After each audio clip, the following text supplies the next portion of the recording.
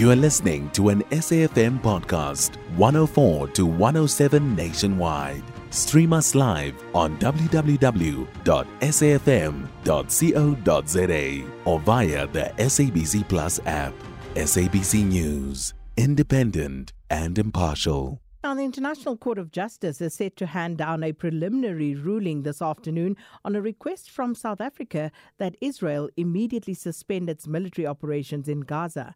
The petition for the court for provisional measures in case that alleges that Israel's military action in Gaza that started after the Hamas massacre of Israeli civilians on October the 7th amounted to acts of genocide as stipulated in the 1948 Convention on Prevention of the Crime of Genocide.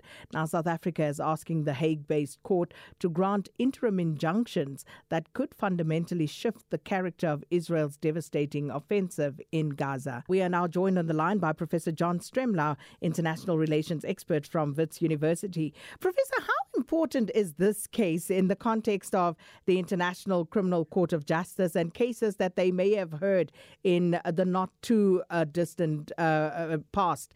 How important is this particular case without necessarily comparing the merits or severity of others that have come before it?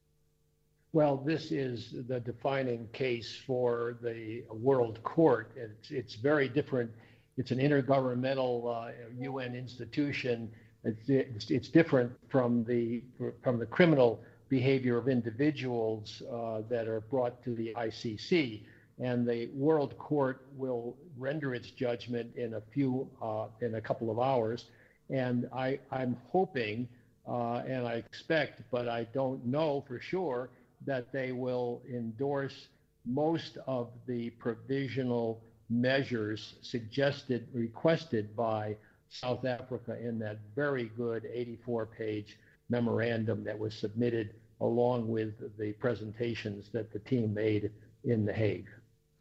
So to that point, Professor, if we look at the substantive issues that the court will have to apply its mind to, they probably have done so by now. But this is, of course, a preliminary ruling. The judges are not ruling on the merits of the genocide allegations that we are told could take years to decide, but they are ruling on some of the emergency measures, if you wish, that have been requested by South Africa in the interim. So explain to us, what would be the substantive issues that they would have applied their minds to here?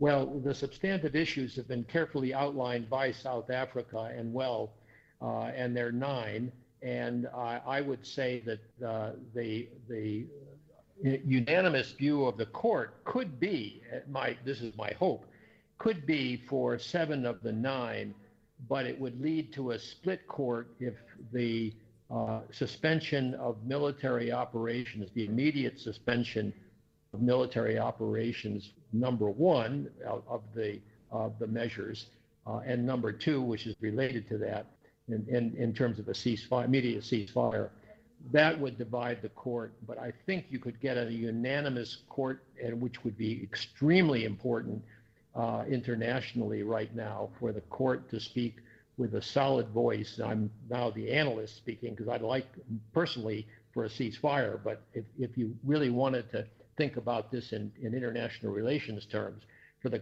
court and moral terms, for the court to pass the 7 other measures, perhaps all of them, and unanimously, that would be a huge breakthrough and would unlock a lot of processes politically, I think, to get the civilians some relief. So brings us to the powers of the ICJ, Professor. And I've listened to quite a few pundits, and I didn't get a sense that everybody was perfectly clear on exactly what those powers are. So when this court sits in about an hour and a half, what will they be delivering in terms of whether it's binding or not? Because if this goes back to the Security Council, can anyone veto it in that arena?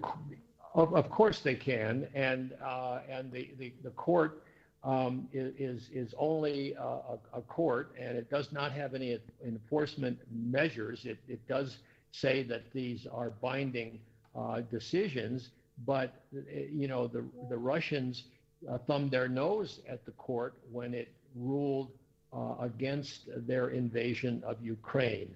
And yet, I think, and by the way, I think that Israel would thumb its nose at the court if it called for an immediate cessation of hostilities, because the Israelis would say we're battling Hamas, and what South Africa is arguing in the genocide defense is that, look, civilians are at risk of massive killings. That constitutes under the Convention of Prevention of Genocide and Punishment of Genocide. That constitutes plausible genocide, and the court will make a final ruling. But we're in a political world, and so if the court could agree that this is legitimate business of the international community, and that the proportionality of response by the Israelis is unacceptable to them, and there must be greater humanitarian relief corridors, a downgrading of the military operations, which is already, I think, underway. So South Africa has accomplished a lot by raising this issue, and so that's progress. But progress is bound to be slow, and I don't want to have a Security Council that is impotent, shown again to be impotent. But the Security Council could back the provisions for humanitarian relief and for a scaling back of the military hostilities, and no one would veto it. So how would they back that up? Because no one can veto it. But as you said, we've seen Russia basically ignoring, an order.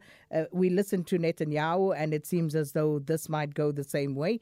So how then, Professor, do the United Nations, the Security Council, go about trying to make sure that this enforcement is actually carried through?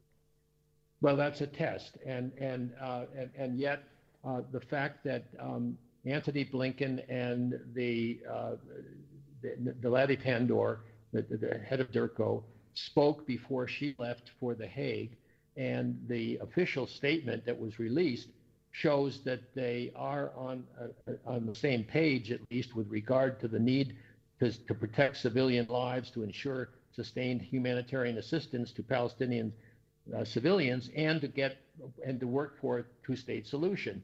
Now, Blinken reaffirmed his support, or the U.S. support, for Israel's right to ensure the terrorist attacks can never be repeated. But there are a lot of ways that you can do that, and then the last sentence of the very brief statement, it talks about the importance of the partnership between the United States and South Africa.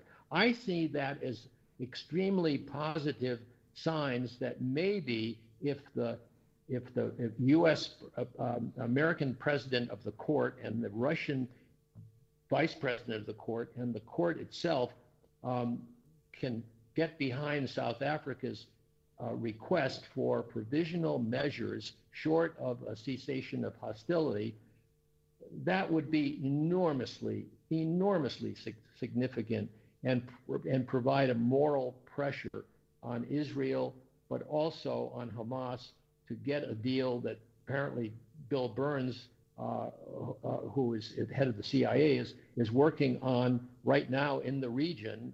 He's in Europe, and then he's going to the region to get a ceasefire and the release of the hostages, and that would be a step in the right direction for me, but a practical step. And the court could add moral strength to those efforts to try to bring this insanity to a conclusion, because the Israelis have really been destroying Hamas and the civilian support for a decent life for the Palestinian people that live there. Professor John Stremlau, thanks so much as always for your time. International relations expert from Wits University. Sure, you'll hear much more from Prof and other pundits as the day progresses. 2 p.m. is when the ICJ will be making that particular ruling on the interim relief sought by South Africa here. You can find SAFM Current Affairs on 104 to 107 nationwide.